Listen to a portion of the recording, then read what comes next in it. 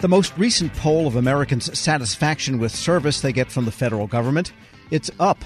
But with a score of about 66 out of 100, the American Customer Satisfaction Index is still below pre-pandemic levels. My next guest is the former Index Research Director, now a professor at Michigan State. Forrest Morgeson joins me now. Forrest, good to have you back.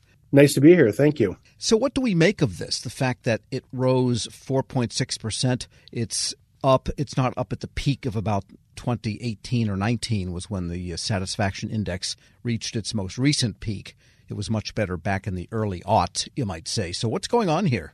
Well, I think some of it is a natural rebound. Obviously, the government had a difficult time providing services to citizens during the pandemic and the years after that. And I think, very much like the private sector, you saw some negative customer experiences with the government because of that, because of just the load on the system and the different demands that citizens had of the government.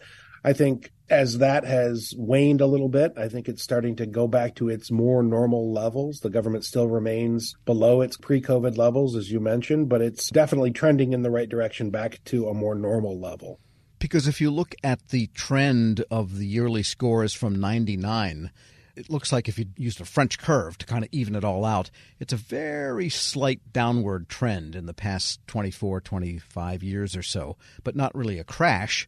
But it's trending slightly down on average. So It doesn't seem like yearly events drive it that much. They do drive it that much, but there's a slow decline over 20 years.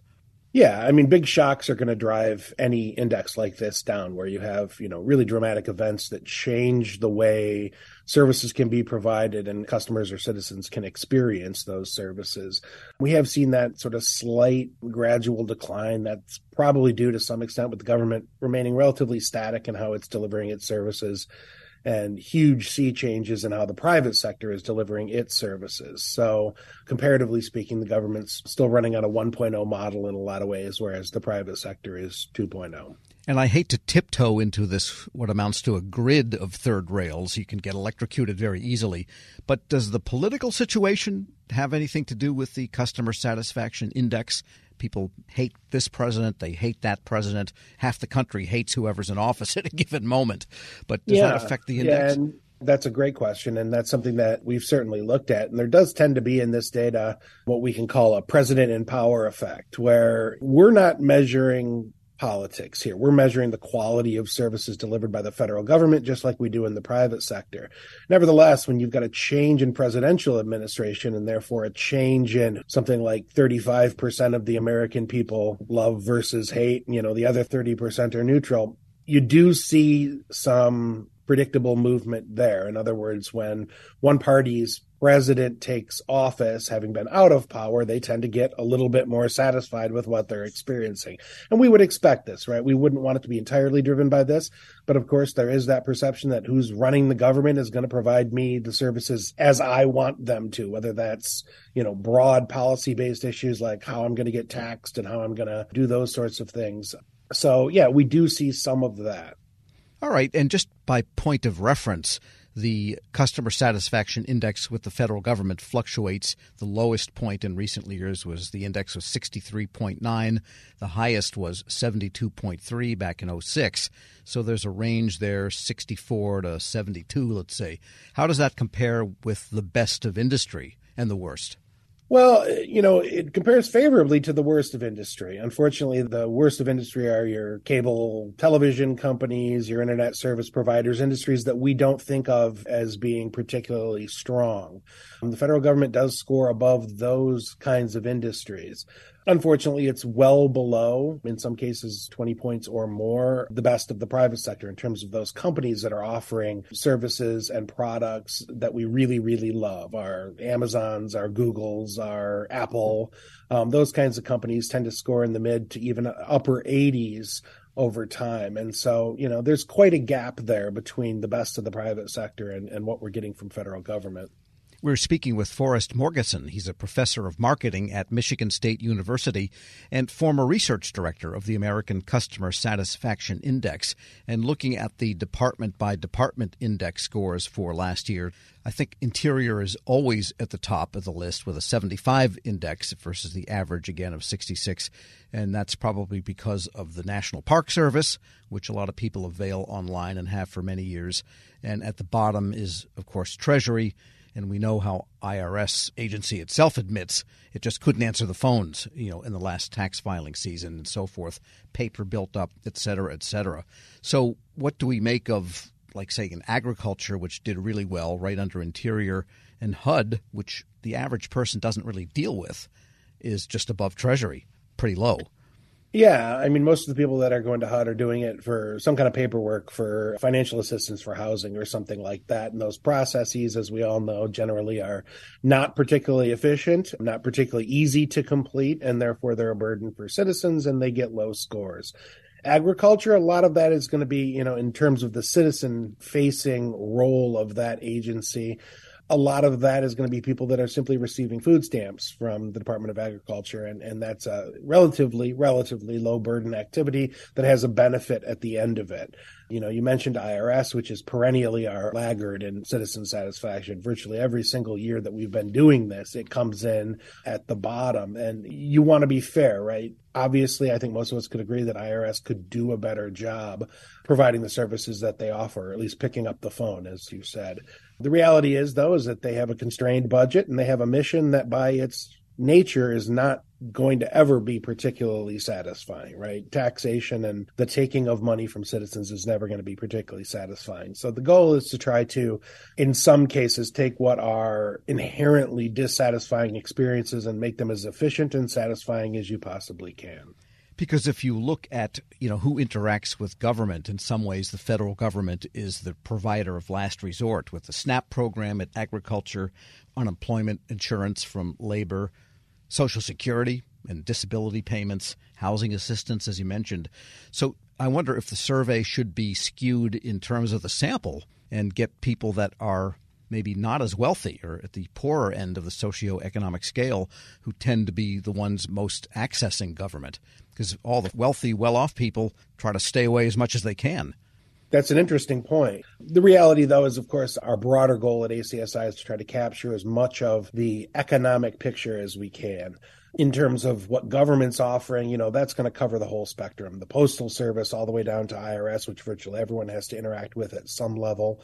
So we want to capture that as much as we can. You're right, though. I mean, there are different ways of defining who is really interacting with the government and how they're doing so. Do we count total number of people? Do we count, in the private sector, we're really geared towards those companies that are bigger, right, that have more revenue. And so there's sort of a wealth dimension there, and we can't do something exactly the same in the federal government. But it's an interesting question. How do we consider these different groups of citizens that are interacting with the government? How do we accurately measure their experiences? And a detailed question on the index survey itself. Veterans Affairs is not listed, and the Postal Service is not listed. We measure the Postal Service separately, and there's a pragmatic reason for doing that. First of all, we can compare it to FedEx and UPS and those kinds of things as a parcel delivery company in the private sector. And so we do that separately. The other reason is, of course, if we include that in our federal government sample, everyone will say, yes, I've experienced the U.S. Postal Service, and we won't get any interviews anywhere else. So we want to try to keep it a little bit broader and keep it spread out a little bit more. So that's why you don't see that in there. The other, you mentioned the Veterans Affairs. We simply allow respondents to tell us what they've interacted with from the federal government, and then our samples are driven by that. If we don't have enough sample, we won't include it. And so while you've got a lot of veterans, going through the Veterans Health Administration, Veterans Affairs in general, we don't have a ton of respondents for that, and therefore we don't produce a score. And do any of the agencies ever react to the index operators? Do you hear back from them? Oh, absolutely. Yeah. I mean, our data has been used a few times in congressional testimony about the performance of government in general here in the United States. We know that these agencies by law are mandated to go in and do this kind of research either on their own or hire someone outside through the GIPRA and the GPRMA updates about a decade ago. They've got to go out and do this kind of research. So they look at either our data or data like ours to try to better understand how citizens perceive the job that they're doing, the work that they're doing, and how they can improve that. Forrest Morgeson is a professor at Michigan State University, former research director to the American Customer Satisfaction Index. Thanks so much for joining me. Thanks. It's been great. And we'll post this interview and a link to the report at federalnewsnetwork.com/Federal Drive. Subscribe to the Federal Drive wherever you get your podcasts.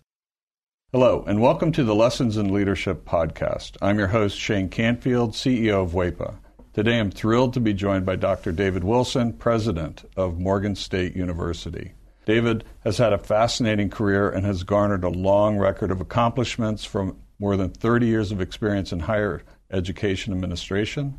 Came to Morgan State in 2010 from the University of Wisconsin, where he was chancellor of both the University of Wisconsin Colleges and the University of Wisconsin Extension. Before that, he held numerous other administrative posts in academia, including vice president for the University of Outreach, associate provost at Auburn University, and associate provost of Rutgers. And when we were talking earlier, too, you had just mentioned that you had a wonderful nomination at the American Academy of Arts and Sciences. And David, thank you so much for joining me. Shane, it is indeed a pleasure to be invited into this conversation with you. It's not in your in the short bio here, but I also know you served in some capacity in the Obama administration. Yes, I did, as a matter of fact. As I was leaving the University of Wisconsin, where I oversaw the UW colleges, I accepted the presidency at Morgan. And on my way into the presidency at Morgan in 2010, my name was advanced to President Obama to be considered as a member of his board of advisors on historically black colleges and universities. And so I accepted and served there for 8 years during his 2 terms. Amazing. You've had a fascinating career at numerous universities across the U.S. How did you become passionate about the education field, and what are some of the biggest lessons that you've learned? First of all, I was made aware of a quote by Horace Mann, who was a great 19th century educator who really gave rise to public education in the United States. And he was the first to utter the phrase that education is the great equalizer. And why that resonated with me was because I grew up in abject poverty in rural Alabama, and there was no law in Alabama as I was growing up that required black kids to go to school. I was kind of shut off from formal education on a consistent basis. I didn't get a chance to go to school full time until I was in the 7th grade. We lived on property there that were owned by the white landowners. And so the owner of the property, a white woman, would bring down to this little shanty that we lived in, and she would bring Look and Life magazines. My mom,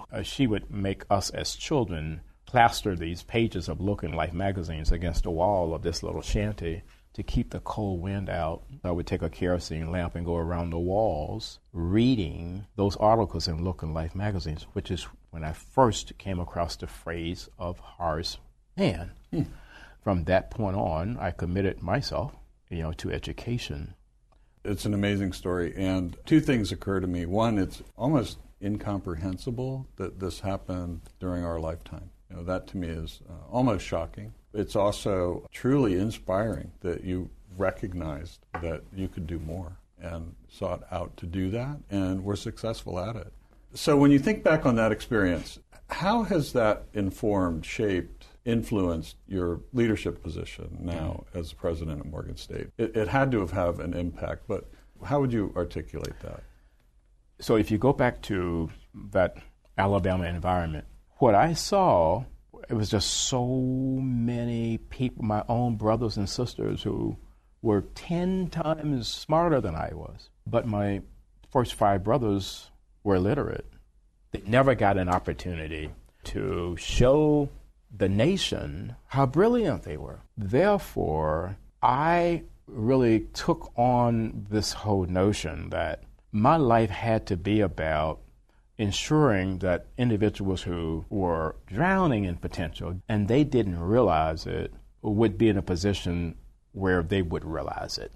I was never ever about positions that would enable me simply to replicate privilege. I don't care where you went to school. I don't care what type of family you came from. I think that's where sometimes we kind of get education wrong. We have institutions that want to define themselves based on how many students they don't admit. I'm about just the opposite, taking individuals who are absolutely stellar and don't realize it and bringing that into existence for them. You've had so many opportunities that you could do other things, perhaps at larger organizations, but you're where you want to be on purpose, by design, for the kinds of reasons you just talked about, that it's fulfilling. But can you talk a little bit more about that? There have been so many so-called top 50 institutions in the United States that have come aggressively after me. And, I flirted with a couple of them, and I went home to Alabama because these two were very serious. And my family is brutally honest with me, and they keep me grounded. So I flew down and began to talk with them about these institutions that were coming after me. I was thinking they would be impressed. And when I finished, my youngest sister said to me, "Now, are you finished? Clearly, we are not understanding why you would even consider leaving Morgan." It just reassured me that I'm living my purpose at Morgan. And it is joyful to be at a place where you want to be versus being at a place where others think you should be. One question that I always have to ask, is there one leader or maybe a couple of leaders that have inspired you, you mentioned Horace Mann, I don't know if that fits in this category, but what might be a couple of leaders that you remember that inspired you, that gave you purpose, helped shape your life? In 1989, when I was selected as a W.K. Kellogg Fellow, we had to be introduced to leadership that was different in a lot of ways than the leadership that we had been exposed to. In February of 1990, Mr. Nelson Mandela was released. And that's where I wanted to go and meet Mr. Mandela. We had no idea that he would grant an audience, and he did.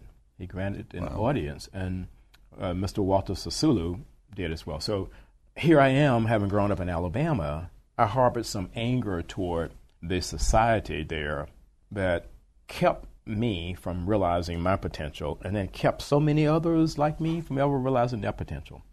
At the end of a conversation that we had, someone asked Mr. Sisulu, "We're leaving this conversation thinking that you harbor no anger towards a society that locked you away for 27 years. Are we leaving with the correct conclusion?" He said, "I harbored no anger or bitterness toward the society that locked me away for all of those years, because I and others like me knew that what we were doing was the right thing. If you commit yourself to doing the right thing, there should never, ever be any space in your heart for anger or bitterness."